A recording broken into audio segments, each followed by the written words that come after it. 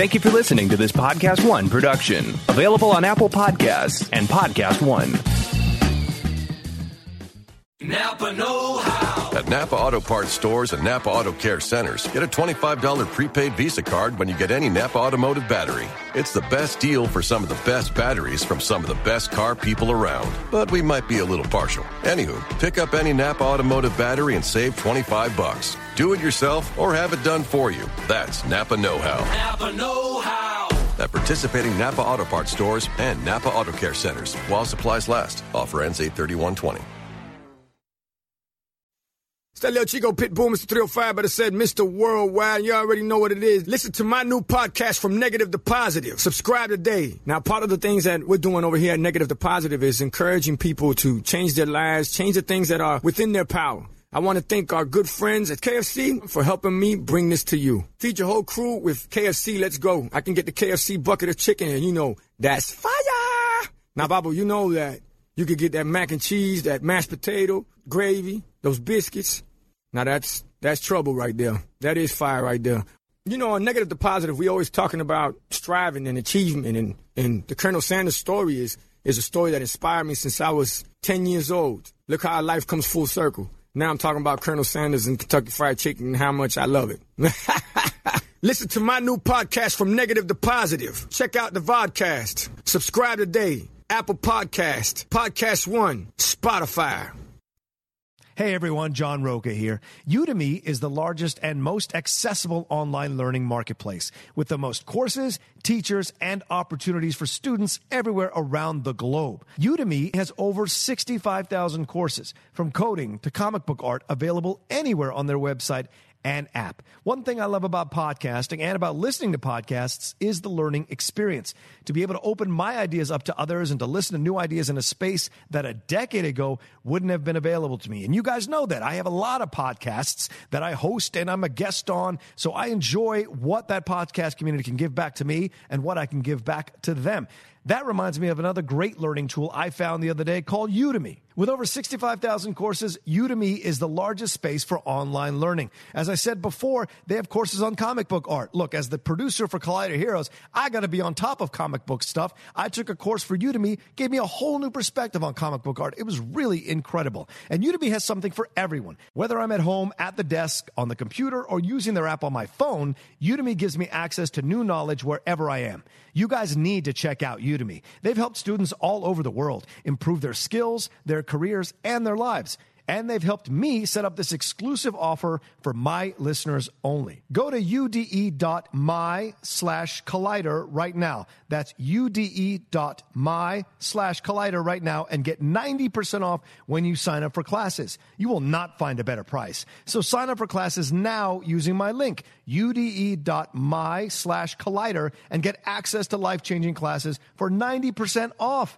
And make sure you download their app for your phone so you can stream your studies wherever you are. That's ude.my/collider, ude.my/collider. Napa know-how. This month, Napa's got all kinds of motor oil deals that can save you some serious cash. Like a 5-quart jug of Napa full synthetic motor oil for just $16.49. With savings like that, you may start feeling like a VIP. But don't let it go to your head. These oil deals are for everyone. Quality parts, helpful people. That's Napa know-how. Napa know-how. General States pricing. Sales prices not include applicable state, local taxes, or recycling fees. Offer ends 8/31/20. It's that little Chico Pitbull, Mr. 305, but it said Mr. Worldwide, and I'm here to tell you about my new podcast, From Negative to Positive, brought to you by my friends over at State Farm. I believe that to have success, you got to play the game, so that the game doesn't play you. You know, the biggest risk you take is not taking one. It's very important that you make sure that you make the most out of your money, especially when it comes to insurance. State Farm offers surprisingly great rates. They have great agents standing by helping you personalize your coverage. All this is backed up by award-winning, easy-to-use technology. It's a great price with an even greater service. When you want the real deal, like a good neighbor, State Farm is there. All right, Mark Sidious, I have some Star Wars Episode 9 casting, and immediately following was this big online thread of who they could be. First off, Dominic Monaghan and Matt Smith, Doctor Who, have been cast in Episode 9. But we don't know as what. We don't know who it is yet.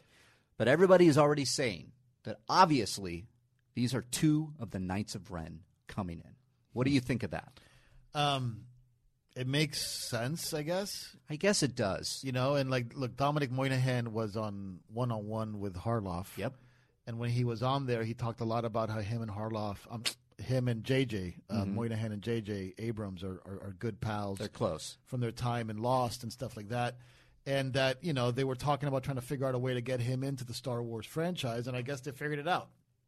They figured it out. He's in there. They say nothing about his role. And then early this morning, as far as this taping is concerned, Matt Smith has been cast as well. And immediately it's like, see, these are two of the Knights of Ren. Now, we're jumping to conclusions already, Internet. Yeah. You know, I would say give it some time.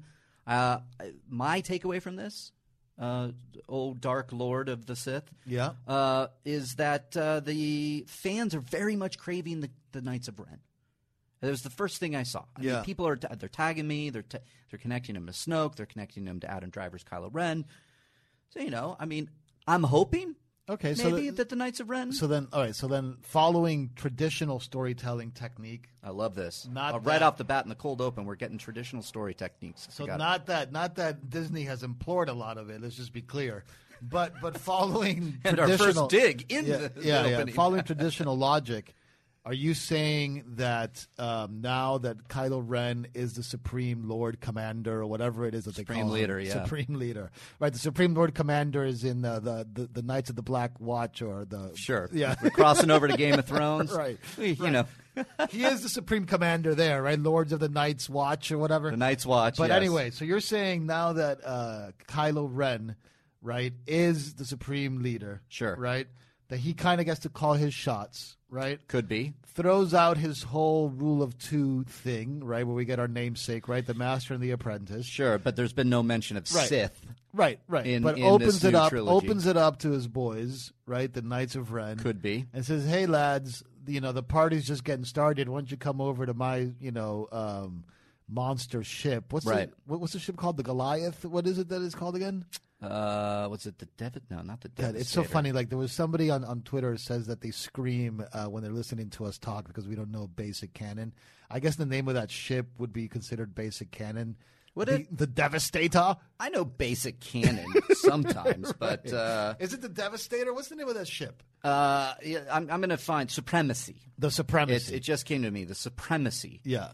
Is Snoke's ship. So you're saying Kylo invites his boys, his former Knights of Renners, to come and hang out in the Supremacy? Or do you think it's some kind of flashback that shows you how the Knights of Ren got started? Because, look, they got a lot of story to make up. I mean, you can't just...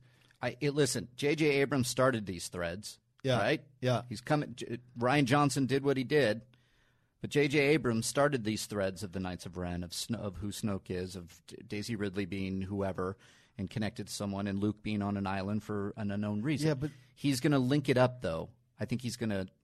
Because he's got to tie some loose ends there. Because at least Dominic, Knights of Ren. especially Moynihan, makes sense, right? That he's also like a Renner, even though he's like 5'4". Right, but then again, Han Solo was 5'5".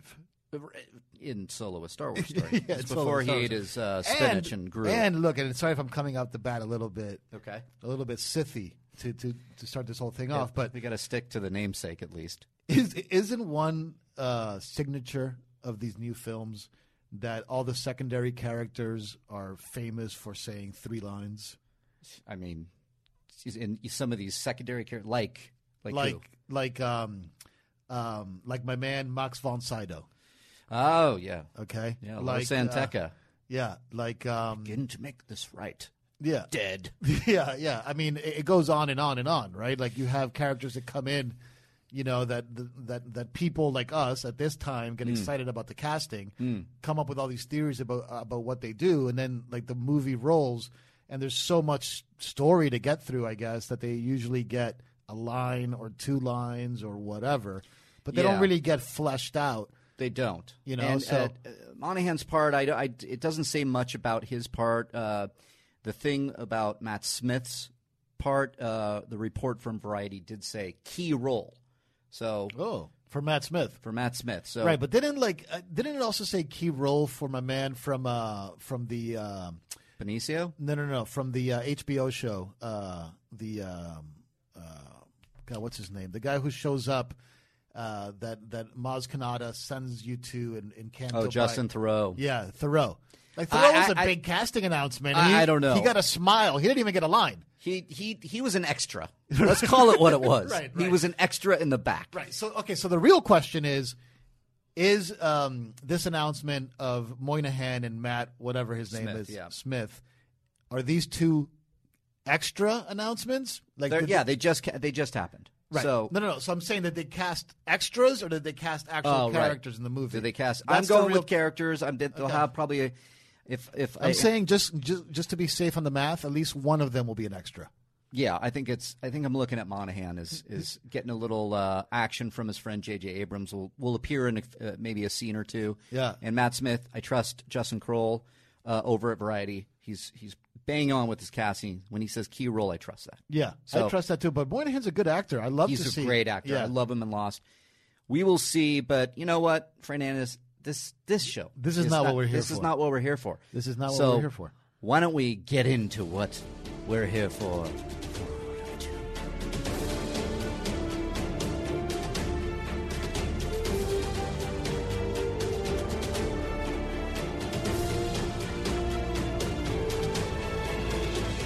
Welcome to episode 6 of Rule of Two. This is your official Star Wars podcast on the Jedi Council Podcast One feed. I am your host, Mark Riley, Mark Yodi Riley, but known here as Darth Rylus.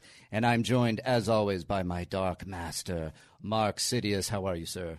I'm good. Again, our canon doesn't necessarily have us in a master-apprentice relationship. Right. We're more like two outlaws that decided to take on the Sith code for ourselves and have it be the rule of two, almost like the rule of two buddies. That's right. That's right. But look, today we talk about your namesake. Yeah, Darth Rylus, exactly. Yeah, Darth Nihilus. Darth Nihilus. And today we go down a very, very exciting episode for me because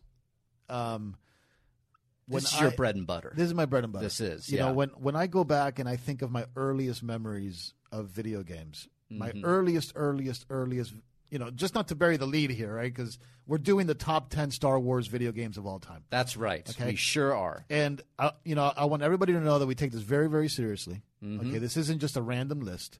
No. I played every single one of these games this weekend. Okay? You were on it. Yeah, we were texting and coming up with this list. Late into the night, fantastic. I played every single one of these games this weekend. I was surprised to see that some of the games on this list still have an active community around them. Where you can, some of these games are multiplayer. You can still find multiplayer games for a lot of these games, which I thought was fascinating. Yeah. We're going deep into the top 10 Star Wars video games ever made. That's right. I love this because, Fernandez, when I met you, you were a big gamer, big video game fan. I've never found myself to call myself a gamer, but I do play certain video games. So this one's right up my alley because whenever they would announce a video game, no matter what it was, on whatever platform, I would have to go buy the platform in question just to get the game because I was such a huge Star Wars fan. Yeah. Now, and I missed a lot of these, actually. You threw some at me that I was like, oh, yeah, I missed that one. That one. But when the dust settled, well, I missed two. Yeah. Not bad. And like just to throw a little bit of context into where this journey started, and it's my earliest video game memories, and if I think about it back now, what's my earliest video game memory? It's probably playing the Atari 2600. Mine too. In Caracas, Venezuela, where I lived Nice. when I was a very young child, and playing Combat. You probably remember that game on the 2600. It was the game that came with the 2600. It was called Combat. I'm trying to remember. Yeah. It basically, I remember Pong. Yeah. I mean, I actually never played Pong. Yeah, that was the one I just. Yeah, it was pretty simple. So Combat was similar in a way, but it was basically like 40 or 50 different variations of multiplayer combat. I mean, that's what it was. And then, of course, Pac-Man and stuff like that. Yeah. But when I got to America, I was introduced to this concept of the arcade. Yeah. That's neat. And going to the arcades and begging your mom for a few quarters so that you can play for a few minutes. And then that's where the real journey, I think, for me started into Star Wars games specifically. And I don't want to give away I think everybody probably knows out there what game we're talking about when you talk about that old school. Yeah. But look, let's jump in. Let's go right to it. And let's jump to the honorable mentions because there's so many great Star Wars games.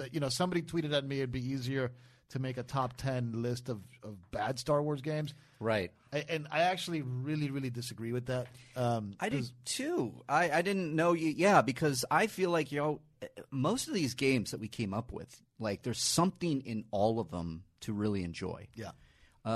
And also forget even just enjoyment because there is that, but there's also revolutionary landmark moments in a lot of these video games. Like people forget LucasArts is as important to the gaming industry as companies like Sierra. Yeah. As companies like, I'd say, to some degree even Activision, like LucasArts was a revolutionary gaming publisher. Yeah. And they had an incredible amounts of games, and they pushed the envelope. Yeah, there's a game on this list that you can make an argument for, or there's a few games on this list you can make arguments for. They are the very first of a genre. Yeah. So look, this is going to be a really nerdy list. We're going deep, deep, deep into this. We're going deep. Let's kick off with honorable mentions in no particular order. In no particular order, here are honorable mentions. Number 1, no particular order, Empire at War. Okay, so Empire at War. Yes.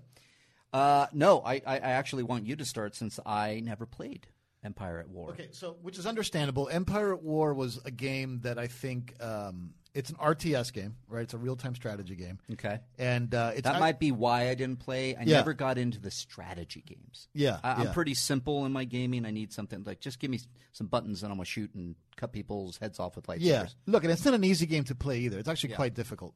There's quite a big learning curve to get into this game. And basically the game is that, you take control of either an Imperial fleet or a Rebel fleet, and you have to literally start conquering planets. And then so there's like 2 layers of the game. There's like this sort of space level game, or there's this macro game where you're strategizing where you're moving your troops to. And then there's like a space battle version of the game, and then there's like a land battle version of the game. You can use heroes like Darth Vader and Luke Skywalker and stuff like that, which is great. But you also have like massive troops, like stormtroopers and or like rebel forces, and AT-ATs and like all the toys, all the things Star Wars are here, and you can command them from a macro level. Yeah, and as far as an RTS game goes, it's not StarCraft, it's not Warcraft 3, it's not, even Rome Total War or the Total War series. So it doesn't quite reach those heights. Okay. But as a Star Wars RTS game, it's the best one. It's the only one that we've really gotten, even though there was another one called Battle Commander or something like that. Mm-hmm. But Empire at War was definitely a lot better.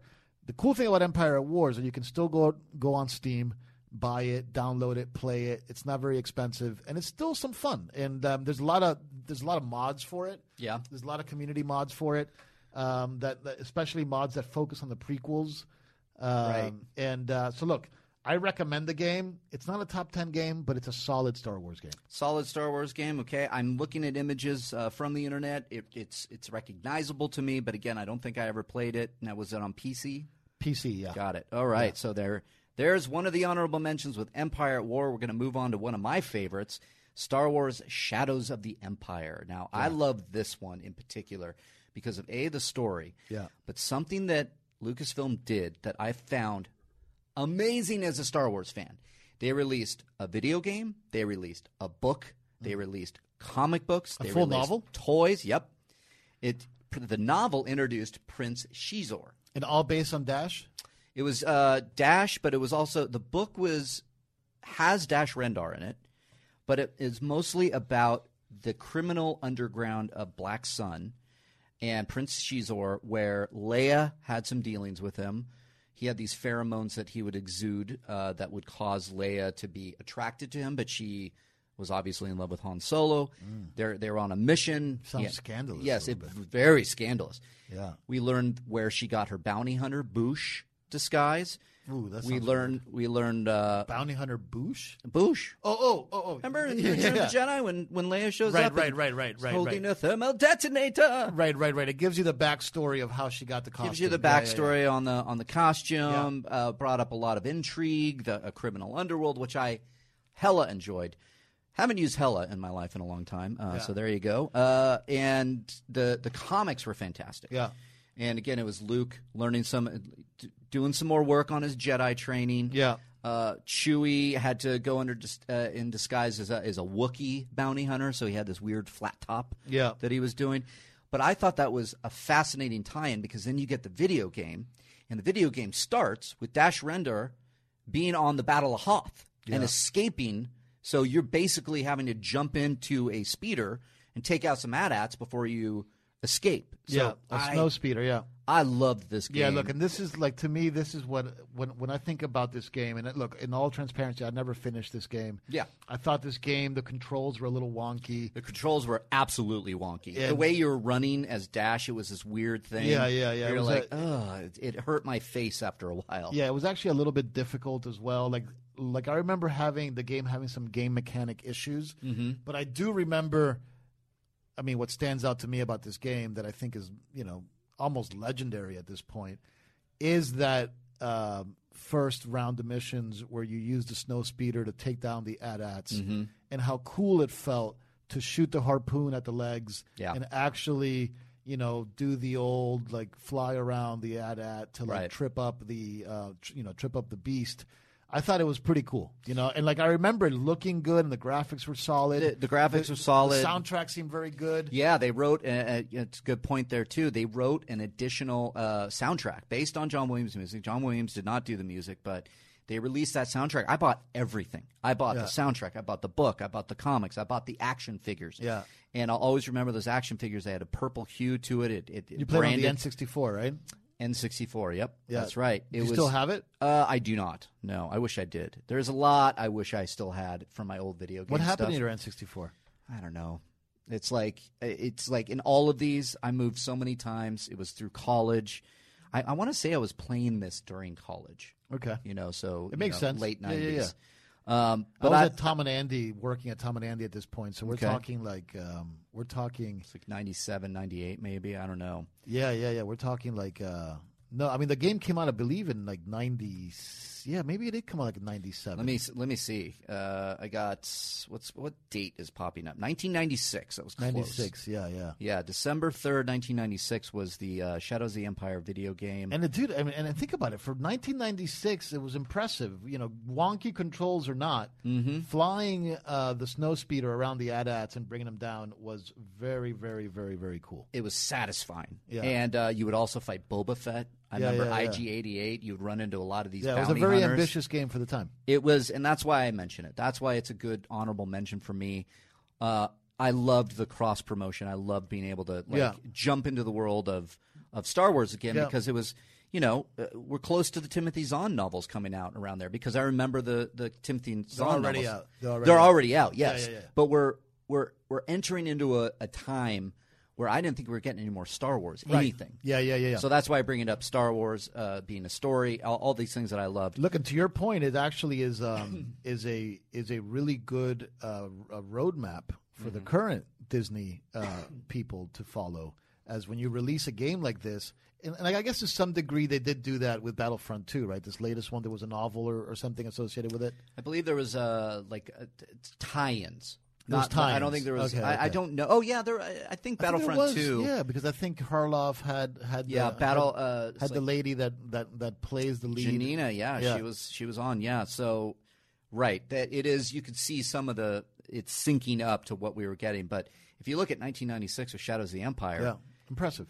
It was very impressive. But Lucas is also basically going, get ready because in 3 years. You're getting another Star Wars movie. What was was Phantom Menace announced at this point? Wasn't announced. I don't know if it was announced at this point. I think there were rumors. Yeah. But 1999, obviously, I think it was officially announced in 97. Okay. But all you people out there who listen, who know more of this than I do, and me and Fernandez, hit us up. When was Phantom Menace announced? 99. All right. Announced yeah. to go filming, but Yeah. it was on the heels of Shadows of the Empire, I want to say. Anyways, we're moving down the list. Honorable mention number 3, Lego Star Wars. Now, Fernandez, speak a little bit on this, because this one came to you later and said, oh, we got to talk about this. Yeah, because look, for me, the Lego Star Wars is amongst many people's favorite Star Wars games. Right. They're hugely popular, but there's so many of them. I mean, there's the complete saga, which literally is episodes 1 through 6. Yep. Right? So that's 6 different Lego Star Wars games. Yep. Or I believe, I don't know if they each get their own. No. I believe that there's one for the prequels and one for the original trilogy, and they're separate games. The thumbnail coming up here on a Wikipedia entry has it basically looks like Episode 3, Revenge of the Sith. It has Lego Anakin, Lego Obi-Wan behind it with the Lego Darth Vader looming in the background. But in any case, there's the original trilogy. I'm sorry, there's the saga. Lego Star Wars games, episodes 1 through 6, and they're fantastic. Mm-hmm. I mean, they get a little bit repetitive, but especially for a younger audience, I think that they're charming. They're like they play like a Pixar movie. It's a lot of fun. They're very loyal to the story. You can, I mean, they're wonderful. And then I guess they did the new one with The Force Awakens. I don't know if The Last Jedi got one. Maybe it did. I don't know, but you know what's on the Wikipedia entry? That it was released in 2005, and it was the prequel trilogy, Phantom Menace, Attack of the Clones, Revenge of the Sith, with a bonus segment from A New Hope. Yeah. So usually it's 3 movies in one game. So, but look, are they my favorite? No. Are they fun? Yes. Are they something that I would want my kids to play? Absolutely. Right. So they deserve an honorable mention, and Lego Star Wars has launched a whole franchise. I mean, like on Disney XD, I believe that there are few Lego Star Wars shows. Yes, there on there. So look, it's an important game, and it's one that didn't make the top 10, but it deserved an honorable mention. It deserved an honorable mention, and I did see some love on Twitter when you shared that we were going to be doing this episode, and a lot of people chimed in, and I saw this one a number of times because I think, again, it comes at a certain time. Yeah. Lego, depending on where it lands in your childhood, you can gravitate towards that in a lot of ways. And look, it's fun for adults as well. I mean, it's a really cool game, lots of lightsaber play. I never played the one for The Force Awakens, but I played cool. that one. Okay. It's pretty good. It's pretty fun. Is there one for The Last Jedi? I haven't seen one for The Last Jedi. Yeah, I'm not sure. Well, I'm not surprised about that, I guess. But maybe people don't want it. Maybe it's just. I mean, look, it would be a lot of fun to play as 2 gigantic Lego ships chasing each other in space at like 1 mile per hour. So, anyways, it's for you. So Last easy. It's so easy. Setting them up, you're going to knock them down. Right. All right. So we're moving on now to our second to last honorable mention here. Number 4, we have Republic Commando. Yeah, so look, this one I struggled a lot with. Yeah. Okay, because this one I had in the top 10 at number 10, and then Darth Rylis and I, decided last-minute game change. Yeah, here. last-minute game change. Only because this isn't 100% an academic list, even though, and I looked at a lot of the other top 10 lists out there, I believe that ours is, I think, more representative of quality of the overall experience of a game, not only as a pure game, but also as an entertainment vehicle, also as how important it is for the things that came afterwards. Yeah. And Republic Commando, I struggled with because it's a lot of fun. And it's absolutely fun. Yeah. I remember this game well. It's an excellent first-person shooter. Yes. Which was surprising. I think it shocked a lot of people in a world where there's so many first-person shooters that something like Republic Commando would even be any good, period. And it was also heavily, obviously, based on the prequels. Yeah. And around the time that the game came out, there wasn't this kind of renaissance and love for the prequels as there is now.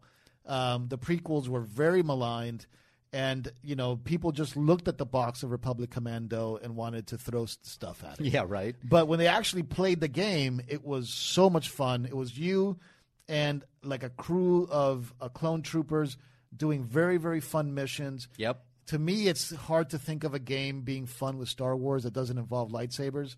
And look, and there's plenty that don't involve lightsabers that are fun. this might be one of the best ones to do it.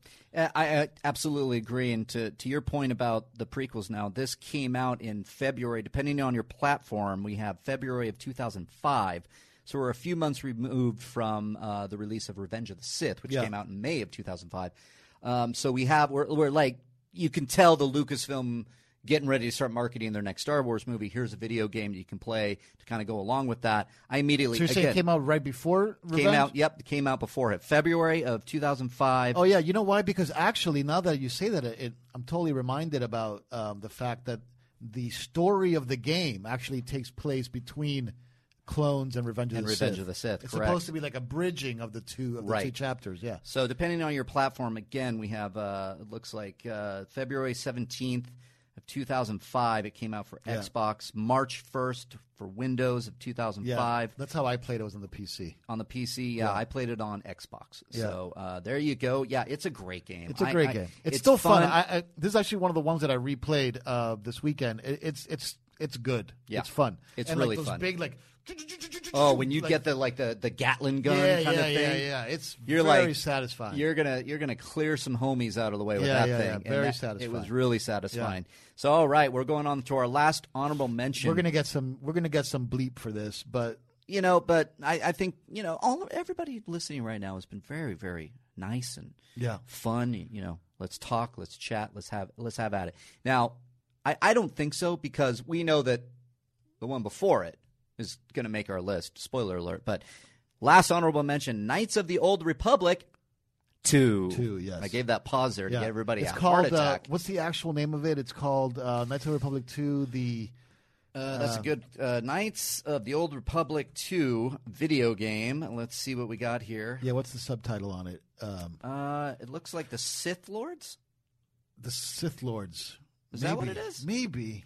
That doesn't sound right, but it could be. I don't know. I mean, I always that's know what as, popped up. Yeah. It could be that.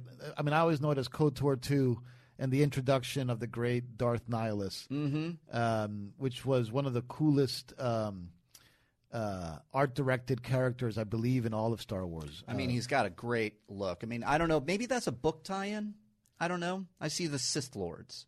No, that looks right. Let me click on... we're doing our due diligence here and doing our research live on air. That's what it's called. Yeah, okay. You bring up like kind of iconography. Like and Darth Nihilus to me was very iconic. I remember seeing that mask. I'm like, that's a Sith Lord. Yeah. And you got to buy this right now. And I even saw, I think there was even a rumor leading into Force Awakens. Who developed the game? Because it wasn't BioWare. So I actually went to this LucasArts. company. No. That's the publisher. That's the publisher? Okay. Yeah. So if you just look it up. Look it up on what's the IMDb for video games again? I don't know. It's called Game. I will start looking. Knights of the Old Republic 2 and video game developer. It wasn't BioWare. BioWare subcontracted it out to a studio actually here in Los Angeles that I've actually visited with a few times. Okay. There's a great RPG developer. Obsidian Entertainment. Obsidian, that's what it was. There it is. It's a sequel to BioWare's. Yeah. So BioWare developed the original KOTOR, which did make the list. Spoiler warning. But KOTOR 2 didn't look, and this is one of the reasons why I didn't put it on the list, because KOTOR 2, and look, we'll talk about KOTOR 1 a little bit later, but KOTOR 2 had a lot of the same elements, a little bit more refined, but it wasn't. It didn't take KOTOR 1 and just really change it, which is okay because a lot of sequels in video games don't do that, obviously. Right. And there's other ones on this list that we'll talk about that also didn't do that. But, I mean, I don't know. It's just like KOTOR 2, for me, the most impressive thing about it was the art on the box. Yeah. So that's what I love about KOTOR 2 was that character, Darth Nihilus. Yeah. And just the introduction of his vibe. Yeah. I don't know if the game itself had me. I never finished it. I tried playing it, of course. I never finished it like I finished KOTOR 1 because I was so enthralled by how new everything was in the first KOTOR. I'm with you. So, I didn't finish. So that's what's an honorable mention for me. And look, I know some people believe that it's a top 10 game. I don't believe that it is with all the other great Star Wars games that are out there. I tend to agree with you. This is one of those games that I'm with you on pretty much every point here. I love the villain, the art. You buy it immediately because you play the original and you're like, you want more of it. But I found myself, if I remember correctly, not really down with it. It was kind of like, it was fun, but I never finished it. And that's neither here nor there. Yeah. It does get an honorable mention because of the legacy of it, because of the fandom that is surrounding this particular title. Yeah, and just how cool the packaging was and the whole vibe of it was, and how the Old Republic lore was expanded by it. Again, you know, going deeper into Darth Revan.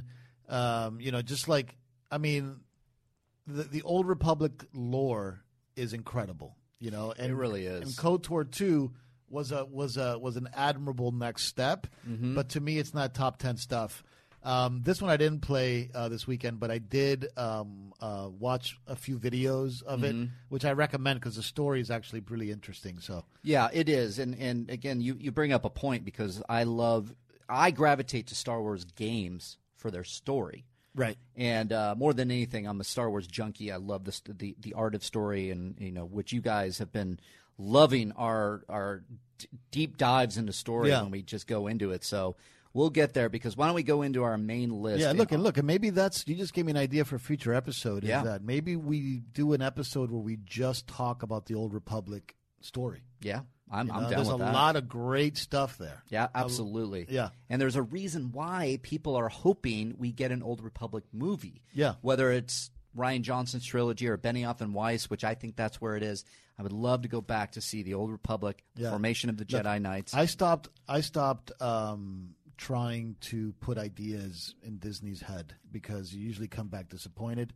So at this point, I'm just stepping back and I'm just trying to take it all in without become any one with the Force. Yeah, I'm just trying to find the balance. Like I'm trying to lose expectations. We'll see what they have on tap. I personally believe, though, we will be getting an Old Republic movie sooner rather than later. Yeah, but I mean, think about that conversation inside Disney, okay? One executive tells the other, I'm not going to say any names, hey, let's do a whole film franchise on a Star Wars, the Star Wars video game. Okay. Like, what? Okay. Is this a video game that's based on the original trilogy? Oh, no. It's a video game that's based like thousands of years before the original trilogy. Oh, okay. Really? Is that what we're gonna do? Does anybody care about that? Oh, people love it. Yeah. And they're like, I don't know. I mean, I can see that conversation being very, very awkward and going nowhere, and people just flying over their heads that this is something that the fans want. Well, yeah, you're commenting on the fact that they're building around the legacy of the original trilogy characters in the sequels, and then pop it out this and their new stuff and their new stuff. This is my point: is that they care about their new stuff. So it's like if you're pitching something and you're like, oh, okay, so what? We're going to go back again to more Lucas. So there's material? no Luke Skywalker, there's no Boba Fett, there's no Darth Vader, right, remember, there's no Han Luke Solo. Skywalker has vanished.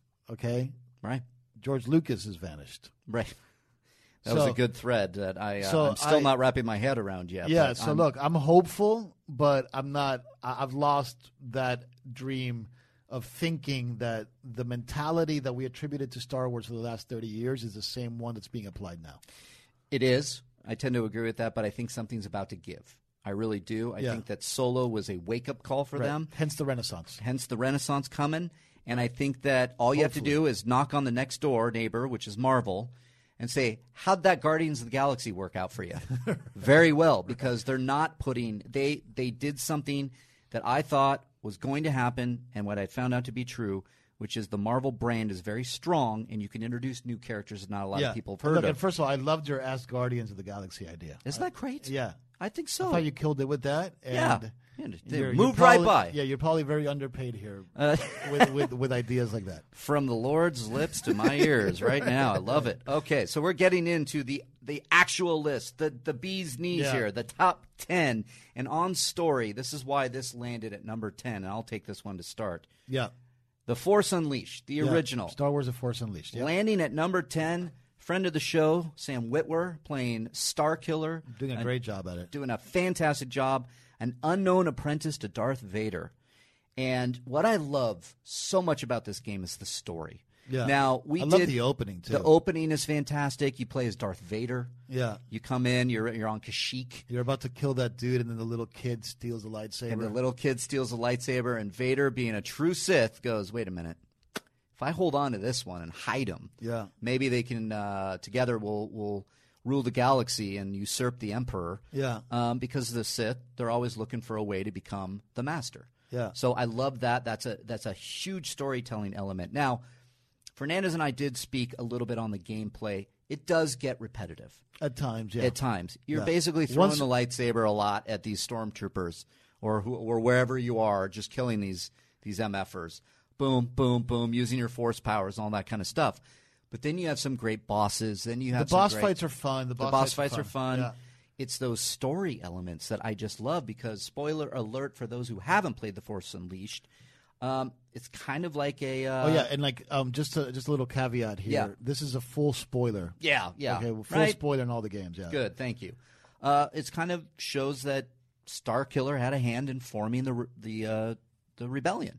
Right. Because this is what I love most about the game, is that I believe it gave you a choice at the very end. Yeah. And I love that. You can be light side or dark side. Yeah, you can be light side or dark side. And I loved it so much. I love the graphics. When I finally got to the Death Star at the very end that leads up to taking on the Emperor and Darth Vader. Yeah, it's a cool battle. I wasn't doing anything with my life. I was just sitting there playing that thing over and over and over again. Yeah. It's a cool game. There's no doubt. It's a fun game. Yeah. So. And look, for me, I had a lot of expectations for this game because of another game that's on this list. Mm-hmm.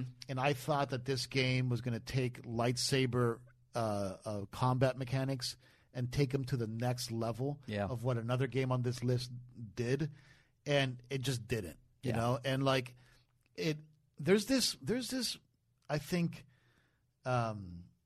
fallacy in the game publishing world, where it's like, oh, you got to make things easier so people can actually enjoy it more, you know? And like, I think there's so many games, you know, that fall into this fallacy that people are dumb. I mean, let's just call it what it is. It's like a lot of these publishers think that the average person is dumb, you know, and it's just not true.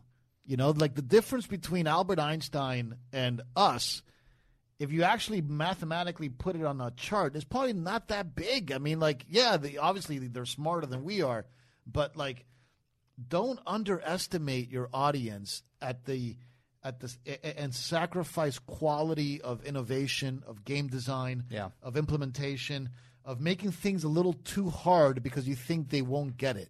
Give people a friggin' chance. Yeah. Everything that gives people a chance tends to also break new ground. I totally agree. Yeah. So, to me, you know, The Force Unleashed gave you very vanilla saber combat, and ultimately, this is why it's number 10 and not higher. Yeah, I agree with all of that. I think that if, you know, you can learn anything and, you know, you work at it and it's fun. I don't like video games or anything for that matter that you get your hands on or do something where it's just easy and then you're a master. If you work on it, you because spend the time. It challenges you. You play games to constantly be challenged, right? It's like that old adage that I love repeating, which is that you know you're headed in the right way because there's enemies coming towards you, which is just a synonym for saying that life is about overcoming challenges. Yeah. When everything is easy, that's a participation trophy. That's not being good at something. Exactly. Yeah. So and what's the old saying? If it was easy, everybody would do it. Right. I mean, that's the thing. So, right. So look, do I believe that the combat mechanics could have been a little bit fancier to sort of match with all the fancy graphics that the game had? Because the game does look beautiful. It's gorgeous. You can even play it today, and the game came out, in 2008 or something, 2007? Yeah, let me see exactly. The Force Unleashed came out, let's see, Force Unleashed. Looks like we got 2008, September 16th, 2008. Which pretty close. I was pretty close on You're that. very close. And look, and we got the game still looks good. A decade later, it still looks good. It really I recommend playing it. You can still download it on Steam. I think you can still download it on Xbox One in the reverse or whatever. But look, again, number 10. Congratulations. You made the list. You made the list. And for those listening at home and keeping track, no, Force Unleashed 2 did not make even an honorable mention because that is that game sucked. Yeah, that game was just. I felt like it was rushed. I felt like the story wasn't there. I felt that it was just kind of like, oh, I woke up, deja vu, doing the same thing. Yeah. And I grew tired of that one pretty quick. Me too. But the first one I did play all the way through. Oh yeah, I played all the way through. That's a great one. All right, moving on to number 9, we have Star Wars Episode 1 Racer. Yeah, I'm happy about. Look, and this is again, we took this list very, very seriously. Yep, you don't want to know all the variables that were involved in placing these. And Star Wars Episode 1 Racer kept winning points. It kept fighting and making the list, no matter how you looked at it. And if you think, and this one I did play over the weekend in an old Sega Dreamcast emulator that I have. It is a cool. I mean, this game was Wipeout. Okay, so there was a game called Wipeout that was on the PS2, I believe, and the PS1, of course. That was very, very popular, and people Wipeout and Wipeout XL. I mean, like that's what everybody was loving. So Episode 1 Racer is taking the core mechanics of Wipeout and putting it in the Star Wars universe. Yeah. But it turned out so good. Yeah. And it was so much fun to play with your friends. Oh, it was highly competitive. Yes. And it came out on the heels of the Phantom Menace, right? It came out like around the time of the Phantom Menace. Yes, it came out the same year, and for Nintendo 64, it came out May 18th, 1999. So it came out on my birthday. Windows, May 18th, 1999. July 21st, 1999 was another. For the Dreamcast? I see Windows, Nintendo 64, Game Boy Color, and Macintosh, and Dreamcast, April 4th, 2000. April 4? April 4, 2000. So, first of all, April 4th is my birthday. There it is. And May 18th, my birthday, when it came out for Nintendo Nintendo 64. First of all, that's fucking weird. That is weird. We just had a connection here that was unheard of, but we didn't know about. Right. But I played it Nintendo 64. Okay, And now, little history here. Must have broken at least 15 controllers with my friends because we were so competitive. Yeah. We would throw a controller against the wall because... It was a fun game, huh? It was so much fun, and it became so competitive. I had a roommate that, like, literally I beat him finally and just punched me in the arm and said, buddy... Right. Because whoever was the champ of the track, yes, and could score the best time, yep, there was serious bragging rights. Oh my God, this thing! I don't know why. It just because of that competition level. Yeah, because like first and second place between you and your buddy could be literally separated by 0.6 seconds. Oh yeah. I mean, it was like you couldn't make one single mistake. And I don't know if you had this buddy who, like, in the first 5 seconds restarts. I was like, oh no. Like, I didn't hit that thing exactly at the right thing. And he wants to restart it. Yeah. Start the game. Sorry, buddy, I'm already way ahead of you. Right. That's the game. Right. Oh, yeah, I had that, buddy. Yeah. Oh, I didn't hit it right. Nope. And I'm already, like, around the first bend. Yeah. Star Wars 1 Racer, not much in the terms of story. No story. But it takes an iconic scene from The Phantom Menace, whether you like it or not. Right. The pod race scene was very iconic, down to the point that if you watch The Last Jedi deleted scenes, you'll see Rian Johnson's version of it, the Canto Bight chase scene, very reminiscent of. There's like a 15, 18-minute cut scene or deleted scene in the Last Jedi DVD. Didn't see it. Yeah. Okay. I mean, I'm aware of it, but yeah. Very similar to the pod race. Sure. In its own way, but look, much deserved number 9 placement, in my opinion. Absolutely. And so we're going to move on next to our next title in it, which is number 8. This is a big one. This is a huge one for me. Yeah. And I'm going to go off of this. Ready? In 1995, we got Star Wars Dark Forces. Yeah. This is a fantastic game. I remember playing this in college on my PC and going and losing my mind. Not only losing my mind, losing sleep, losing grades, because it's like, you have to go to class, Mark. No, I don't. I'm playing Dark Forces. It's part of the Star Wars Jedi Knight series that later on down the line. It evolved into that. Yeah. Because this one, for me, was my first real introduction. I'm like, wait a minute. I can see stormtroopers. I can pick up blasters. I can shoot. I can look forward. This was fantastic. Just to get into a little bit of a sort of a history lesson here. Yeah, please do. So Star Wars Dark Forces, developed by a company called Raven. that was very famous for making a game called Heretic. Okay. Now, Star Wars Dark Forces came out in 1995. Okay. In 1993, okay, you get a company, I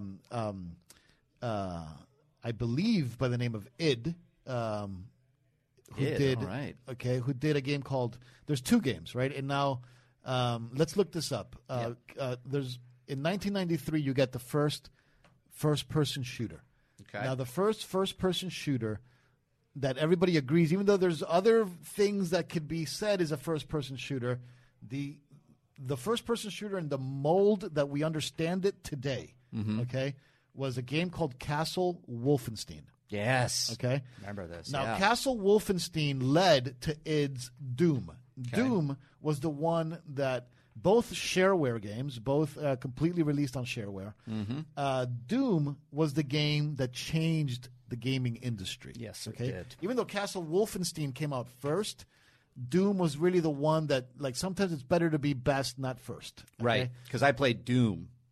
Everybody played Everybody Doom. Everybody played Doom. If you had a computer and you had friends, like you just needed a computer and friends, you were playing Doom. Yeah, you know? exactly. So now LucasArts, being one of the best game publishers at the time and being very, very, very active and already having some huge hits in the Star Wars space that we'll talk about later as this list goes on, reaches out to a company called Raven. Yeah. And they had just released a FPS game that people thought was better qualitatively than Doom called Heretic. Now, Heretic rings a bell, but not yeah, it's too an much. old school game. It's an old school game. It's a FPS. They tapped them and said, "Hey, we love this FPS thing. Make us one." So, Star Wars Dark Forces is literally the fourth major released FPS game ever. Yeah. So, full stop. Yeah. Okay, so this is how important Star Wars is to video games. Yeah. But it's also the first one, okay, that you can look up and down on. Because interesting. In Doom, in Heretic, and in Castle, right? It's just side to side. Yeah, that's it. Yeah, it was FPS, but you only could look left and right. Because I noticed with this, I mean, there are times you have to shoot some stormtrooper up there. So you got to look up, and the controls were, once you get the master of them. Yeah, so really Dark fun. Forces, and look, and just that alone, maybe Dark Forces is too low on this list because of how revolutionary it was to video games, period. Right. But there's some other great games on this list, and and I had a really tough time between this one and the next one. Yeah. About which one was 7, which one was 8. But ultimately, I put Dark Forces 8 because the other one didn't come out that much later. Like, only it's separated by a few years, and it's so much better. Yeah. So the technology really jumped Moore's Law style. That's what I remember mostly. I mean, I played this game religiously, but then it had a great story. Yeah. Kyle Katarn is the name. The introduction to Kyle Katarn. Because he has a great character arc because he starts as a mercenary for the Rebel Alliance, and he ultimately becomes a Jedi Knight by the end of the series. Yeah. I mean, talk about somebody who deserves a spin-off movie or like a TV show. Anyway, so look, Star Wars Dark Forces, you can download it on Steam. It's actually still playable to this day. I might have to get in on the Steam action. I know you're such a gamer and you can do all this. I mean, you were playing all the video games. I was on a boat in Newport Beach going, I hope Fernandez is having fun. Right. So, look, all you need is a PC. All you need is a PC, or you can, I believe you can play it on the Mac as well. Yeah. But, yeah, Star Wars Dark Forces, number 8, well-deserved. Congratulations. A special shout-out to Raven, based out of Madison, Wisconsin. Mm-hmm. I have some very good friends that work there. You guys are truly revolutionary game designers, and the world would not be the same without you. So there it is. Yeah. Let's take a quick break. You know it's one of my favorite things to do post-dancing rehearsal. Not gonna lie, it's putting on some sweatpants immediately and having a drink. You all know I love a glass of wine or two, but I also like to switch it up. So lately, Jason and I have been making a little cocktail at night using Rum Haven. Rumhaven believes Mother Nature did things right, so it's crafted using real coconut water and not using artificial preservatives or flavorings. It is so incredibly refreshing. I mentioned I like to add it to a cocktail, but it's also actually great over ice with a splash of club soda. It tastes like I'm on vacation, sitting on an island, somewhere far, far away, which is without a doubt a great feeling, especially during these crazy times. So make sure to follow at Rumhaven on Instagram because they post all types of these seasonal recipes. They do giveaways and tips. Plus, when you go to discover.rumhaven.com, you can find their latest blogs, quizzes, and any promotions they have going on. On one of their latest blog posts, they actually have some tips about planning your virtual watch party, which is pretty perfect since everyone's favorite reality show is back on Tuesdays. Be sure to have a little virtual drink with me, sip some Rumhaven, maybe even while you're listening to the pod. Let me know what you think. Today's specials, new Chase Freedom Flex with 3% on dining, including takeout. Now every meal comes with a side of cash back. Learn more at chasefreedom.com. Cards are issued by J.P. Morgan Chase Bank N.A., member FDIC. Restrictions and limitations apply. Offer subject to change. Hey everyone, John Roca here. Pluto TV is the leading free streaming television service. Watch over 100 TV channels and thousands of movies on demand, all completely free. Pluto TV never asks for a credit card. You don't even need to sign up to watch free. Pluto TV is the easy and completely legal way to watch your favorite TV shows and hit movies for free. What are you waiting for? Never pay for TV again by downloading Pluto TV. You can download Pluto TV for free on all of your favorite devices today, including your phone, Roku, Amazon Fire TV, Apple TV, smart TVs, PlayStation, and anywhere else you stream.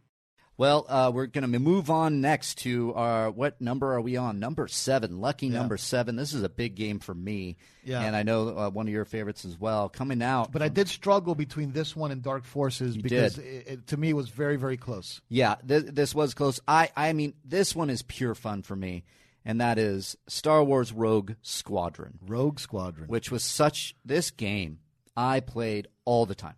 I played it. I mean, I think I must have just destroyed my my Nintendo 64, which is what I played it on. Yeah, December 1998. Like your N64 took a lot of beatings. It really did. Yeah. Well, at least the controller did when I was losing some games against my old college roommates. But yeah, December 7, 1998 is when it Oh man, what a came beautiful out. game this was. What a year. It's 97, right? 98. 98. All right, Yeah. so only 3 years after Dark Forces, and this is ultimately just to give people a little insight into our decision-making process. I thought that the leap forward between Dark Forces and Rogue Squadron was greater than the 3 years that it took. And that's why I put Rogue Squadron ahead of Dark Forces. It was insane, and I'm with you on that one. It still looks beautiful to this day. It looks beautiful. It was easy to navigate. 3D. It didn't take a lot to play. You were kind of up and running after a few test runs. Yeah. And I mean, how can you argue with being Rogue Squadron and doing dogfights in space or over Tatooine where I know there was a level?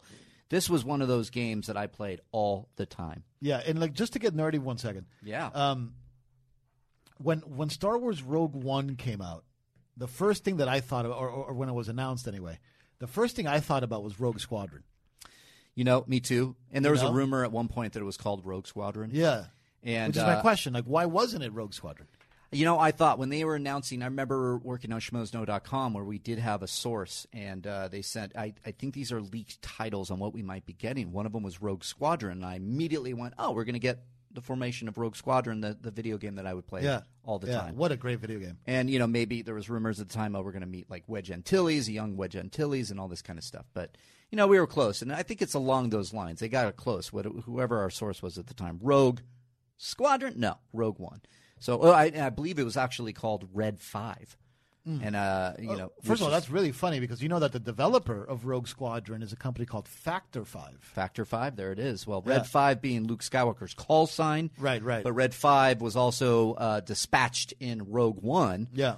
Where he says, Rogue One, checking in or whatever, and I believe, smashes. and like, look this up just to make sure that I'm not going crazy here, but I believe that Factor 5 also developed a game called, was it Fly Fox or?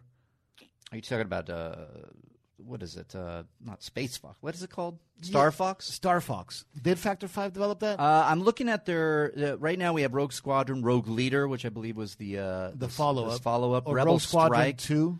Rogue Squadron, Rogue Squadron 2, which was incredible. Rebel Strike. Yeah, look, Rogue Squadron 2 is a better game than Star Wars Rogue Squadron. Yeah, I played all these. But Rogue Squadron is more important. That's why it's on the list, because the difference between Squadron and Rogue Squadron 2 aren't that big, in my opinion. Mm-hmm. I mean, they're there. Rogue Squadron 2 looks a lot better. Rogue Squadron 2 is also on the GameCube, not on the N64. Right. Mm-hmm. But what Rogue Squadron did on the N64, that leap between that one and Rogue Squadron 2 is why it's Rogue Squadron is the winner. Yeah. But anyway, Factor 5 was a great developer. It's funny, like I haven't heard about them for years. I don't know whatever happened to them, but I don't know. I mean, there's a lot of lists here. We have nothing about Star Fox, but I do have Rogue Squadron, Lair. They didn't do Pilot Wings, did they? Looking now, these are just the images that popped up. So R-Type, Bonk's Adventure, Contra Theory, the Alien Wars I remember playing. Indiana Jones. They did some Indiana Jones video games in the Infernal Machine, 1999. So that's actually a pretty cool game. That was a good game. I remember playing that. Indiana Jones, you play it, you have a title with Indiana Jones. I'm buying that. Yeah, look, LucasArts liked them, so they obviously gave them a bunch of licenses. But anyway. They really did. Star Wars Rogue Squadron, number 7. Number 7. We're moving on to number 6, and this one is a big favorite of mine, and I know of yours. We are landing at TIE Fighter. Wow. TIE Fighter. 1993? Is that right? I'm looking it up right now. TIE Fighter video game, which was so much fun for me because it was a simulation kind of game. 1994, July of 1994. So I had just graduated, or I was graduating from high school when this game came out. I remember going to my friend Ralph's house because he had the game. I didn't have this game. Even though I had a PC good enough to play it, I for some reason didn't have TIE Fighter, but he did, and we would go to his house and play it. And what I remember the most about TIE Fighter was that TIE Fighter was the first game that gave you a little bit of a deeper taste of the expanded universe. Yeah. With Admiral Thrawn, and I don't even know if he was an admiral yet in the storyline of TIE Fighter, but I remember Thrawn being a huge part of this game. Was he? Yeah, I'm not remembering because Thrawn was sense. a huge part of this game. Well, it came out in 94. And I believe it's the first ever, outside of the cover of the book, Heir to the Empire, where you get a visual representation of Thrawn. Okay. But yeah, Thrawn is a huge part of the storyline of TIE Fighter. Yep. Subsequent expansions focus on Admiral Thrawn's efforts to stop an Imperial traitor. And I remember this game because it really was the first time for me that I went, well, that's brilliant. You're playing as the bad guy now. Yeah. That's what clued me in. Yeah. To being like, wait a minute, I can play as the Empire. Love it. Yeah. It was a revolutionary title. But look, I have one confession to make about TIE Fighter. Okay. I preferred – there was another game. So the reason TIE Fighter came out – again, look, LucasArts was very smart back then because they had the ability to see what everybody else in the game industry was doing. They had the resources and they had the ambition to be real players in the game industry. So there was a game that came out by a company called Origin. The game was called Wing Commander. I remember Wing Commander. And Wing Commander was a breakthrough title. Yeah. Because Wing Commander was not only a great space like ship simulator, but it also had a really involved storyline. Yeah. With the Kilrathi and all that stuff. For all you old game nerds out there, you'll know exactly what I'm talking about. Wing Commander was a masterpiece. Chris Roberts. It was, an incredible game. And I think George Lucas and LucasArts as a company was very intrigued by the success of Wing Commander. So they were like, well, wait a minute. They're just copying us. Like, this is just a copy of – it's a blend between us and Battlestar Galactica. Right. Why don't we flip that around and just copy that game mechanic of this beautiful kind of storytelling element with the space simulation? Yep. And when they blended it all up, they got this beautiful, very well executed, like some people would say masterpiece of a game, TIE Fighter. Yeah. Now, look, TIE Fighter was the follow-up to X-Wing. Yes. Right? Yes, it was. Yeah. But which I loved X-Wing. Everybody, playing X-Wing is great, but TIE Fighter is where it all came together. Yeah, that's where I remember it being a lot more easier to play, or at least everything felt better. Yeah, the mechanics, the visuals, everything like that. So TIE Fighter, congratulations. Number 6, here's your golden lightsaber. Whoop, wrong show. Right. We're going to move on to number 5. We're halfway there, and this one's Star Wars Battlefront 2 2005 version. Not the new one. Not the new one, but the 2005 version, because let me tell you something. This game... Pandemic Studios, shout out Pandemic. Yes, shout out to Pandemic Studios. I have it here. I played this. Now, the original Battlefront I played. But when this one came out, this introduced Jedi that you could play with. Yeah. This introduced a lot of new levels. It introduced more story. And I love this. It was released October 31st, 2005. So we're getting a lot of 2005 Revenge was a of the Sith kind of big year for Star Wars video games. Yep, and it was on PlayStation 2, which I played it on. Yeah. This game, I just had so much fun. This was one of those games that, like, really, I played a lot. Yeah. So look, here's the crazy thing about Battlefront 2. So when I was playing this weekend, there are still very active games and communities around Battlefront 2. Oh, yeah. It's still being played to this day.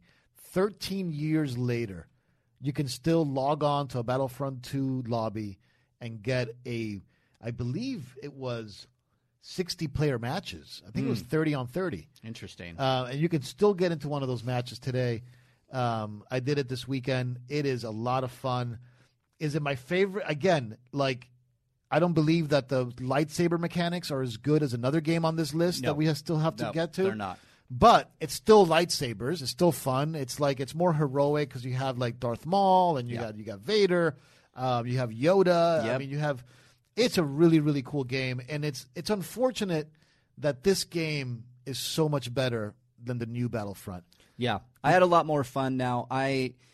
We discussed Battlefront 2, the most recent one, getting an honorable mention. I think the only honorable mention was the story was pretty cool, at least and the for graphics me. are incredible. The graphics are incredible, don't get me wrong. But I think if you're pure gaming, for pure fun, that just I remember maybe it's that age, 2005, I just had a blast with this game. It just sticks with me more than the recent ones. Yeah, look.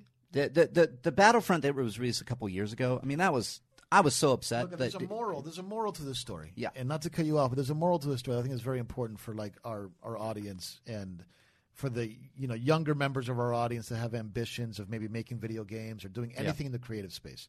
Like, learn from the past. Yeah. Okay?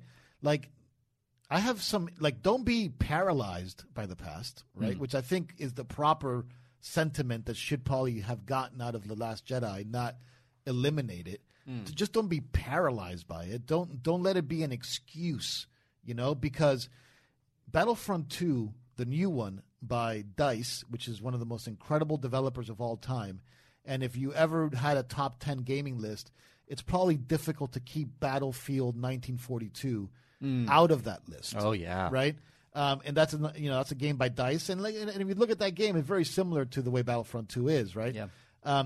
But there's no excuse why a game that was developed in 2005, forget graphics, forget story, from a pure game design perspective, features perspective, ambition perspective, complexity perspective, is better than something developed 13 years later by a studio that has an order of magnitude of the resources that Pandemic had in 2005. Yeah. I've been to the Pandemic Studios. It's a great, very creative environment. I haven't been there in a long time, so I don't know what they're up to these days. But for all I know, they're working still with EA on the new Battlefront. But my point is, learn from the past and don't forget it. Don't be paralyzed by it, but also don't be outdone by it. Like if you're going to do something new, build on it. You know, don't go backwards, and don't let anybody like Rylis and I have a discussion where it says Battlefront 2 was better than Battlefront 2. Right. Like don't do that. You know. So anyway, I mean, the 2005 one. I mean, I go to the recent, not Battlefront 2 that came out last year or a little bit before. Yeah, last year. Yeah. But that original return to the Battlefront name with that first game that came out around I mean, the Force first Awakens, one was abhorrent. It was. I mean, I was doing the same. I mean, there was nothing. There was absolutely no story. It's flat. You're just dropped into it's soulless, is what it is. It's soulless. It's like, how many times can I just be on the same level doing the same thing? And they listened. At least it was EA listened for Battlefront 2 that came out last year, I had fun with the story. But again, I wasn't as enraptured, as involved as I was with the pandemic 2005 Battlefront 2 because of everything you mentioned previous. Yeah. So look, number 5 all-time Star Wars game, Star Wars Battlefront 2, 2005, the pandemic one. The pandemic one, and we move on to number 4, which this is where it starts getting serious. I mean, look, it's been serious already, but this is where you have this is history. Yeah, this is history. This is revolutionary kind of stuff. This is childhood. Yeah. Look, I think in a lot of ways, all games in these next 4, if you're honest about it and you put some biases aside, I think all of these 4 games are interchangeable. Okay. I like that. Yeah, that's how good these 4 are. Well, this is a game that I played. You go back to the story of Mom, give me some quarters. Yeah.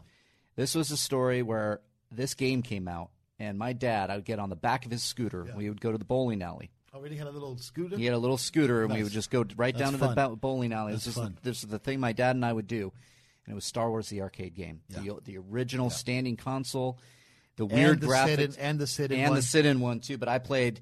It's just so vivid in my memory. Yeah, you walk in the bowling alley, and it's to the right, and it had its own place, and it was not. And there was a gaming, like you would walk down these stairs, and there was a bunch of video games. No. Star Wars, the arcade game, was right there on the outside of that because everybody would wait in line to play this thing. Yeah. And I remember greatest arcade for me. I know Marvel versus Capcom, Capcom versus SNK, Double Dragon 2. There's other ones that are in the mix, but for me, it's all about Star Wars, the arcade game. The arcade sit-in one. For me, it was all about the sit-in one. Yeah, and it had the great controller. You would play it. It was those green graphics, those weird like with the TIE fighters would shoot at you. It's vector-based polygons. Okay, vector-based polygons. Thanks. Important safety tip. Thank you, Egon. Yeah. You're going to know more about the technology behind it. I saw a bunch of green stuff coming at me that you could shoot, and it would scatter. It was awesome. Which was so great. In 3D, in first person. In first-person 3D.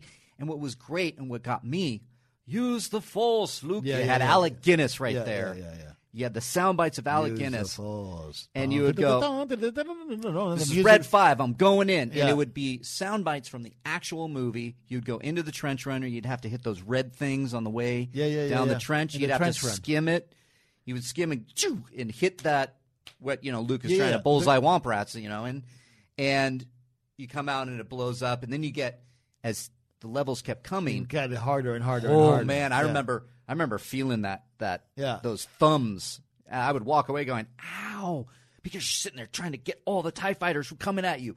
I mean, they're like, "Pachoo, pachoo, pachoo, pachoo, pachoo," and when you're that far in the game, oh boy. Look, I mean, at this point, and I believe that in my arcade, I played it at Don Carter's bowling alley as well. Tustin Lanes for myself. And I also played it at Mark Twain's Riverboat Playhouse. Nice. Which was kind of like this place, kind of like a Chuck E. Cheese. Mm-hmm. But there was, it's like a one-of-one Chuck E. Cheese type place. It was right around the corner from my house. Yeah.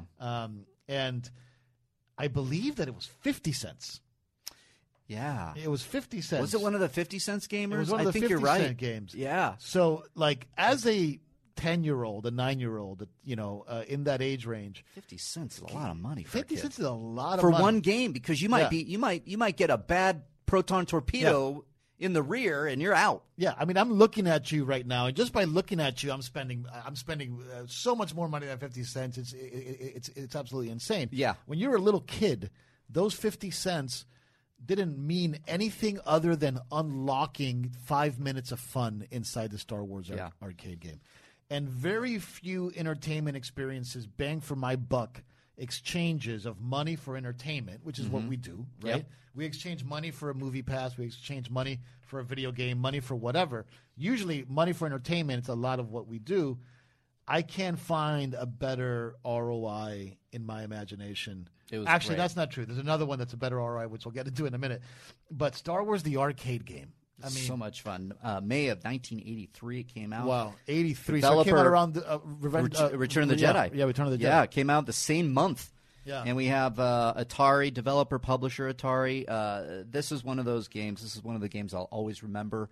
If I had my druthers, if I had the money, I would hunt one of these things down. Me too. I've looked into it. Put it in my living room. Did you? Yeah, of course. Yeah, I've looked into it. It would be so much fun. Maybe fun. put one in the office. Can we put one in the office, Mark? I mean, look. Come on. Wouldn't that be fun? If we find a good priced one, we can absolutely put one in the office. I'm going to start looking right now. Yeah. After the taping of the show. Yeah. Look, if we find a good priced one that actually works, and it's like legit OG, like the sit-in one. Yeah, because I see they have both the sit-in and the stand-up one, which is great. You had the sit-in one, I had the stand-up one. Yeah. And there was one in Lamppost Pizza as well that I would go to that they had for years, because this came out in 83. I remember being in high school going for some Lamppost Pizza, and that was still there. How many years ago is that? Do the math on it. 1983? 35 years? Well, if we got, it's about 35 years. Incredible. Yeah. 35 years. Yeah. We're old. Yeah. And that's okay, because we're also young at heart, because Star Wars is here for we are everybody. talking about the best Star Wars games of all time. So look. Absolutely. Without further ado, last thing I wanted to say about this game. Yeah. So what was it Darth Vader told you in the game? The Force is strong with this one. I think he would he'd be behind you. I'm on the leader. He would. It was all the sound bites were directly from New Hope. Sure. So it was Vader saying the Force is strong with him. I think I know as I'm on the leader. Use the Force, Luke. This is Red 5. I'm going in.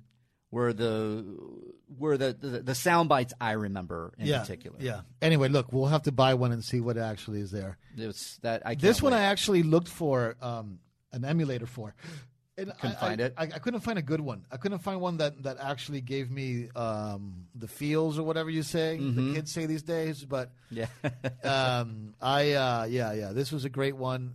Number 4 on the list. Number 4 on the list. Very, very fitting place for it. But I think so. Again, the I history. think you can make an argument for it to be number 3, number 2, number 1. Yeah. I think the history, and for the younger listeners at home who might not have played this and are screaming at us right now that we're a bunch of old fogies, I think that you would have had so much fun with this game. To this day, I bet you to this day it holds up. Yeah, I totally agree. Yeah. So we're moving on now we're in our top 3 now. Yeah, top look, 3. Number 3. The only sequel on the list. The only sequel on the list. The only sequel on the list, and that is Star Wars Jedi Knight 2, Jedi Outcast, which continues the story of Kyle Katarn. Yeah. And this is where it really advanced into something special for me. This is for me, yeah. This is one of those games you're playing as a Jedi Knight, as a Jedi Outcast, as it were, and wield a variety of firearms from the Star Wars franchise. This came out in March 26, 2002. Yeah. And you could play it for Xbox. You could play it for GameCube. I played it on Microsoft Windows. Me too. I mean, again, Raven Studios. So, Yep. So it's a sequel to Dark Forces. Sequel to Dark Forces, yep. And again, developed by Raven Studios. And it's also sequel to Jedi Knight. Right. So, Dark Forces 2 is Jedi Knight. Right. Yeah. Jedi Knight, and then they call this Jedi Knight 2. And look, in Dark Forces 2, Jedi Knight was the first one where you got to play as a Jedi and use a lightsaber. Right. But Star Wars Jedi Knight 2, Jedi Outcast, is the game that said, you know what? We're going to go deep into this melee combat. Yeah. And we're going to create multiplayer, because that's where Jedi Outcast shines. Yeah. Is we're going to create multiplayer lightsaber combat. And it's going to be so friggin' deep that you can play it for months and still not be a master. Oh, God, yeah. That's what I remember in particular. Yeah. Is how long it took me to truly, and I wouldn't even say I mastered it. I just would get better. Yeah, you would get better. And if you ever played it online, did you ever play it online? No, I never played it online. So, the multiplayer had these things called dual servers, okay, where people would literally stand and watch two people duel, right? And the winner of the duel stayed on, and then the next challenger came up. And, a little inside fact, when I was at Rockstar Games, when we were making Grand Theft Auto Vice City, we lost, and we also we got in trouble and almost got the game banned. Wow. We did get the game banned during the day, but we could play it after 6 p.m. because we usually stayed there till much later in the day, because it was such a good job. Everybody stayed till till 9 or 10. But between 6 and about 8, it was just Jedi Outcast in the office. Yeah. Everybody. Yeah. Everybody. I'm sure. And this game is the game that made me rethink the prequels. Because I got so obsessed. Was this the game that did it? This is the game that did it. Interesting. I got so obsessed with lightsaber combat. Yeah. Okay. That I became like an elevated lightsaber combat as the ultimate like brand value of Star Wars for me. Right. Okay. And then it's coming on the heels of Attack of the Clones. Right. So then I went back and I was like, well, wait a minute. That lightsaber battle in Phantom Menace is incredible. Yeah. So I started like we would play Jedi Outcast at Rockstar, and then we'd all sit around and watch that final lightsaber battle. Yeah. And then we'd go back into the game and try to recreate it. And like, so when you duel, you can slow walk, you can do all kinds of flares, and we would role play the dueling so much, and like we were friggin' good at this game. Okay? Really?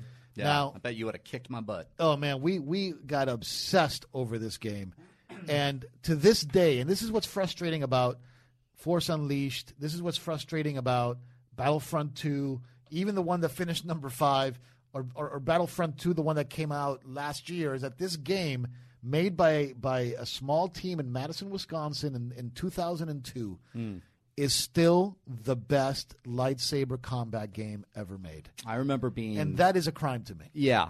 To think, 2002. I mean, we haven't got... Yeah, because even the Battlefront lightsaber stuff is like wonky for me. Because you're pressing like... You can either block all the time and it just does it for you, as long as you're hitting that block thing. Right. There's or no you're strategy. throwing it. Yeah. And then you're still getting next to a guy and you're like...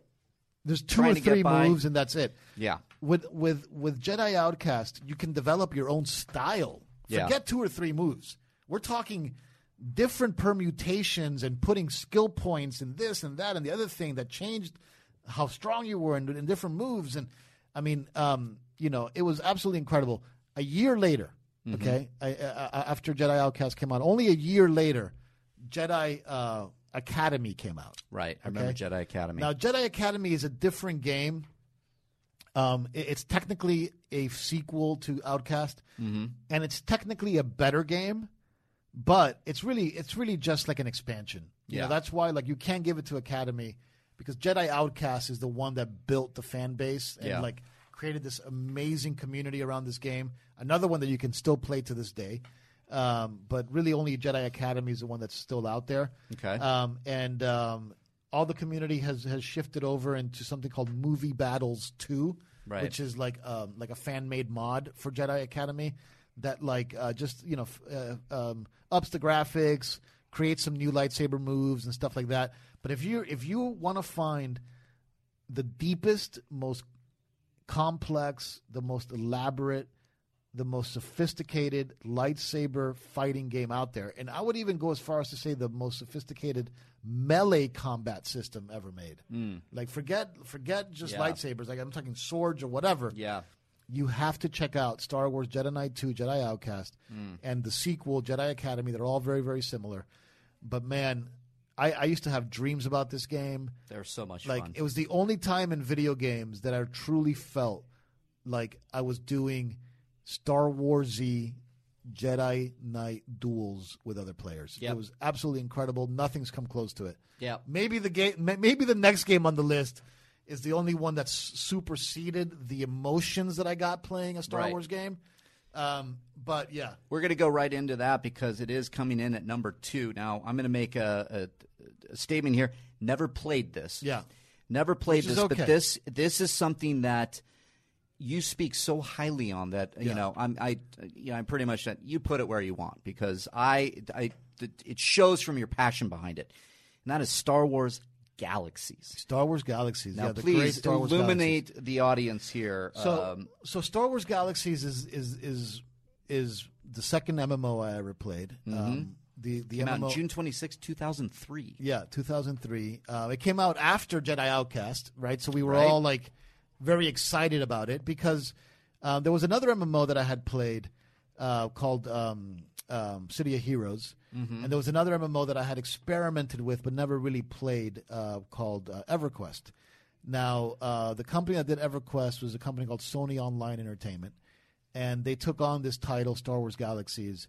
and it was the most ambitious game. At the time, it was the most expensive game ever made. I believe the budget of the original title was like in excess of $30 million. Wow. We spent 12 making Grand Theft Auto Vice City, so it was like, more than double that. And Grand Theft Auto Vice City was, at the time, the highest selling game of all time. So, you can think about Star Wars Galaxies in a $30 million plus budget just for the production of the game. Wow. So it was very, very, very ambitious. And look, to this day, it is my favorite game, period, that I've ever played. Yeah, you mentioned that. That's why I was like, okay, put it on this list here. High. Put it up there high on the list. Yeah. I mean, look, it's number one is great for other reasons on this list, but Star Wars Galaxies is on another level of existence as all these other games, because Star Wars Galaxies, for all you guys that played it out there or that haven't played it out there, was a game that basically said, here are these 7 planets. I believe we had 7 planets. Maybe we had more. I kept expanding, but I think at launch we had 7 planets, massive planets, planets that if you were to try to walk from one side to the other, it would take you like 2 hours. I mean, I'm talking gigantic maps, kilometers wide. And they just basically said, no instructions, like a very light tutorial. Yeah. But go have fun. Yeah. And people knew that there was Jedi in the game. Yeah. Nobody knew how to unlock it. Oh, God. I have no idea what – I don't know why this game passed me by. Yeah. Like, nobody knew how to unlock it.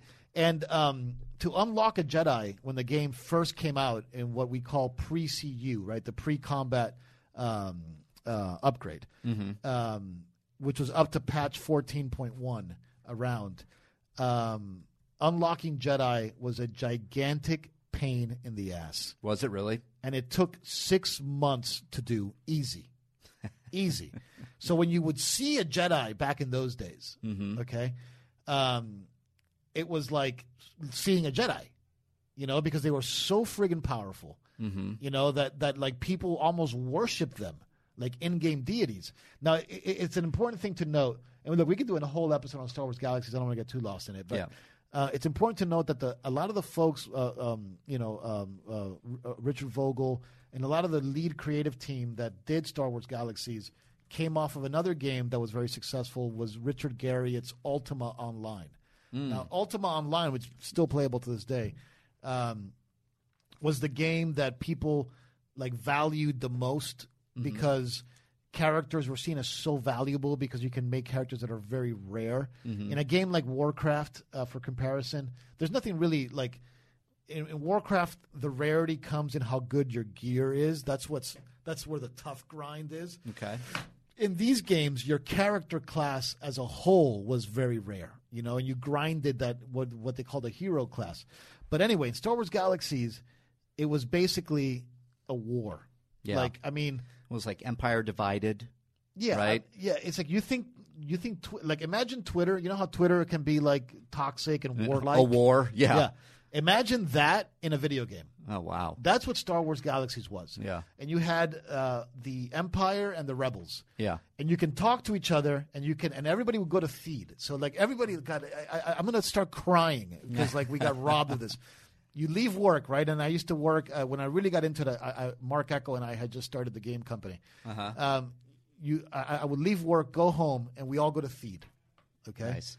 And there in the Palace of Feed – the rebels and the Imperials would hang out together, okay, right, and we would talk shit to each other, right, and just insult each other, yeah, and then out of nowhere, you would have to declare for PvP, right? So you would have to go to a recruitment officer and say, okay, I'm ready to go PvP. Yeah. So once the first guy would turn red, you would see that he would disappear, and then everybody on Ventrilo at the time would go, all right, it's about to get on, yeah.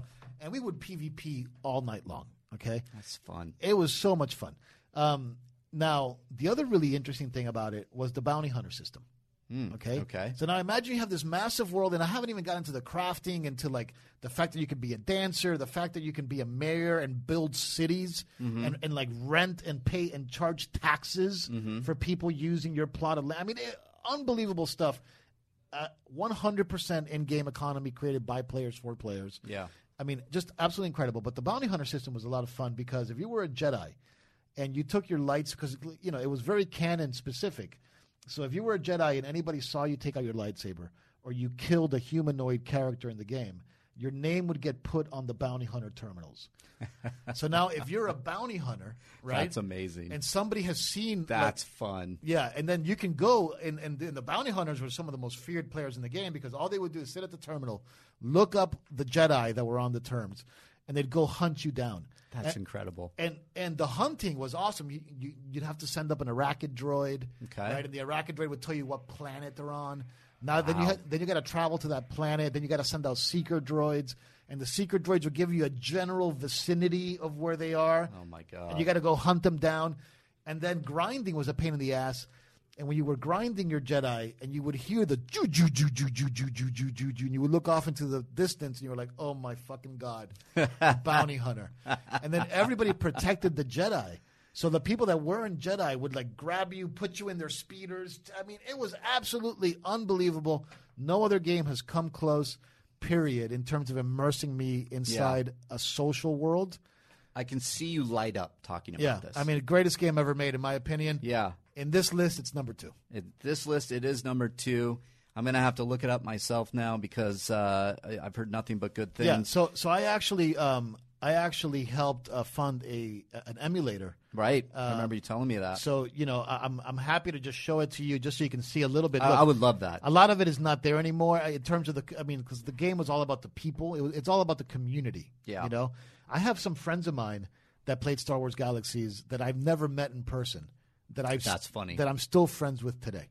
Wow. It was those bonds that we created in the war, in this galactic civil war. You went to war online. Yeah. Bounty hunters, Jedi Knights, protecting your Jedi. That's incredible. Yeah, my Jedi was called Thrall Stormbringer.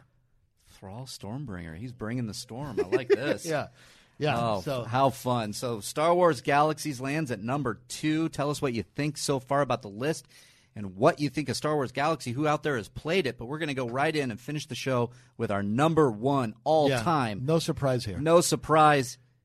Knights of the Old Republic. Yeah. Both of us, absolutely. This is the game that I played endlessly, forever. Just kept going back to it, playing it like roommates wondering, are you okay, Mark? You might need to eat something. Yeah. I was just, this thing came out right in the sweet spot for me where I was like, I was out of college. I was waiting tables. I was getting on my feet in this entertainment business. Yeah. And the thing that would take me out of some of the struggles that I had, some of the depressing things that happened where it's like they didn't like the script. I got to go back to the drawing board. Or, oh man, this guy, he yelled at me for bringing his key lime pie late. Right. It was Knights of the Old Republic by Beautiful BioWare. Yeah. That got me so excited and got me I forgot about it. Came out in 2003, July of 2003. What can you say about this game? Darth Malak. Some of the mechanics of this thing were so much fun. Figuring out everything.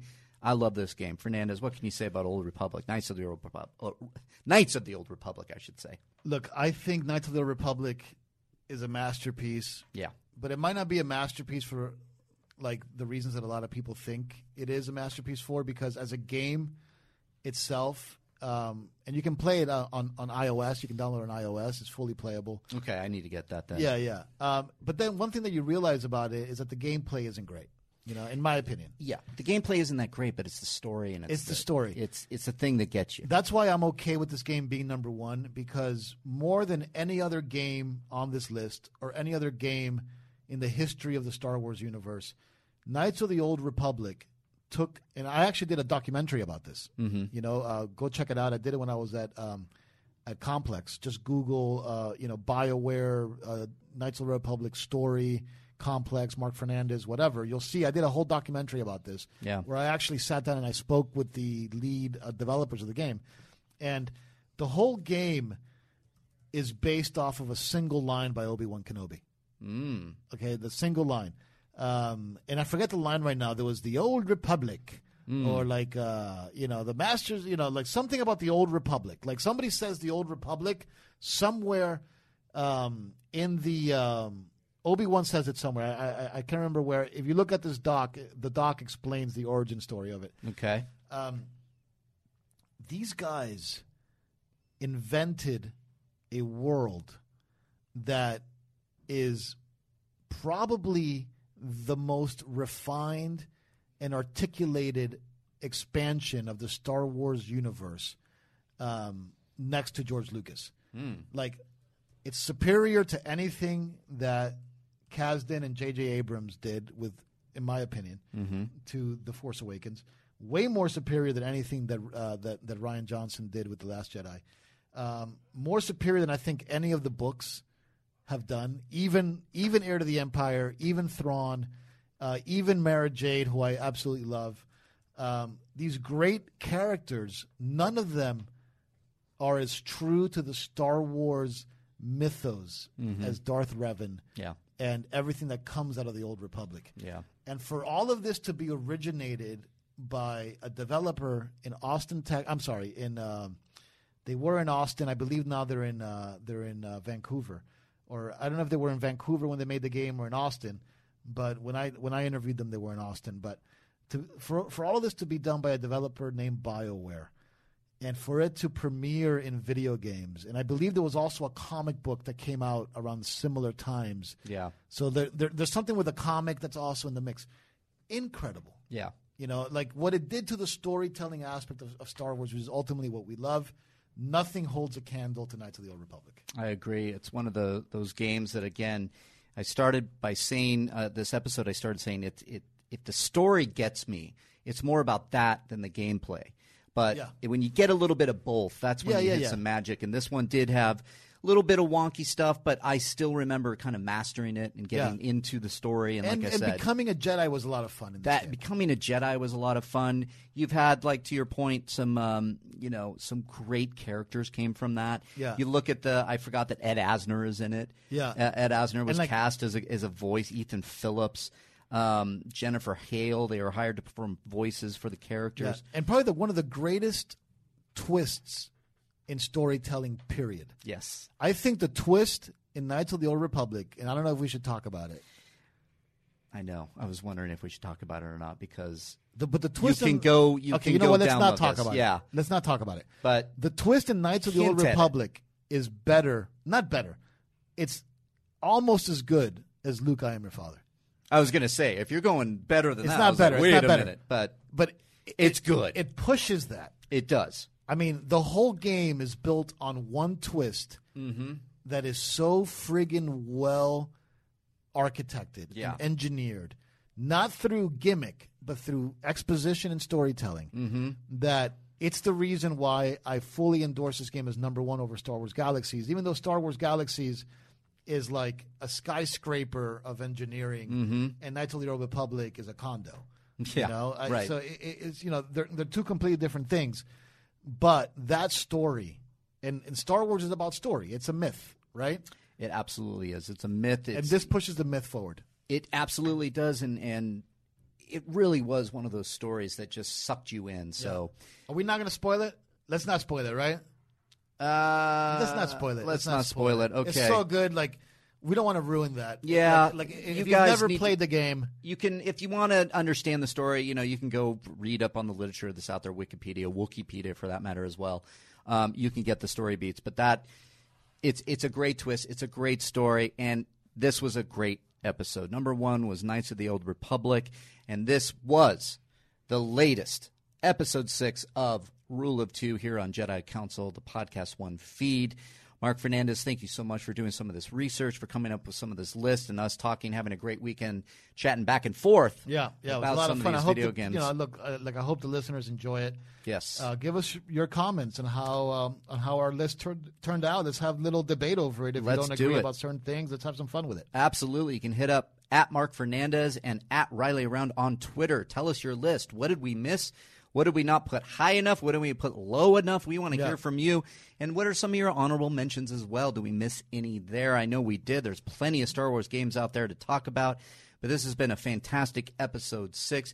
Remember to subscribe and rate and leave a comment for the Jedi Council podcast feed here on iTunes and here at Podcast One. And you can check out this episode in particular is up on the Collider Video podcast channel In particular, we wanted to show you some B-roll. We wanted to show you some graphics. We wanted to show you Yeah. why we love some of these video games. This is a special episode, but you can check out all Rule of Two episodes on the Jedi Council Podcast One feed. So we're going to drop a new episode next Wednesday, and it's regularly scheduled time on the iTunes feed. Mark Fernandez, any last words before we call it a day? I mean, let's maybe think about talking some Old Republic storyline. I would love some Old Republic storyline. That might be actually a good call to arms here. What are some topics you might want to hear from us? Yeah, I do want to record some you playing Galaxies and seeing. Ooh, let's do that. If I can show you around. I would love that. That you count me in for that, yeah. But everybody out there listening, remember to subscribe, leave those comments, share this around with everybody, and tell us some ideas. What do you want to hear? What would you like to talk about in the future? Because we are all ears, listening to and celebrating and talking Star Wars, the best thing out there. Star Wars, which we love and grew up on. What do you think, guys? We will see you next time. For Mark Fernandez, for Riley, Darth Rylas, Mark Sidious, Rule of Two. See you next time.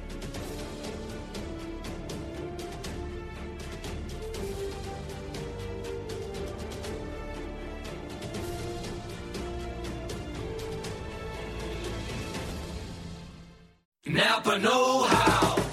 Get all the quality parts you need at your locally owned Napa. Because right now, when you order from Napa online, you can pick up curbside at your local store in just 30 minutes. Or get your order delivered direct to your door with free one-day shipping on over 160,000 quality parts when you spend $35 or more. Quality parts delivered quickly and safely. That's Napa know-how. Napa know-how.